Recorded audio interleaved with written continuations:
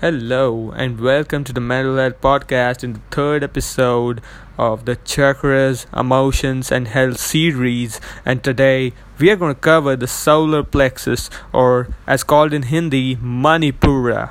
It means a gem with luster. It refers to internal power, and the area which it covers is your intestinal region, the solar plexus, and the abdomen.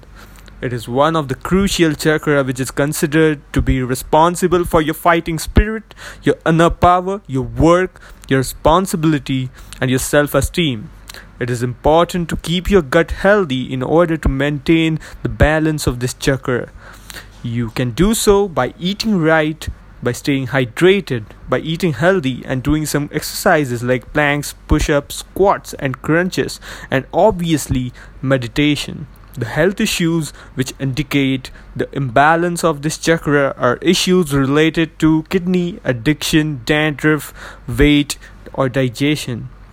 It also affects your self-esteem, so it's essential to practice affirmations like I'm enough or I love myself in front of the mirror. There's more out there on my Instagram profile, so you can follow me at the_anonymous_psychologist. You can also DM me there in case of any questions or if you want to give a feedback. Today it's Eid al-Adha, so I would like to wish all my Muslim listeners Eid Mubarak, and I hope you all stay happy.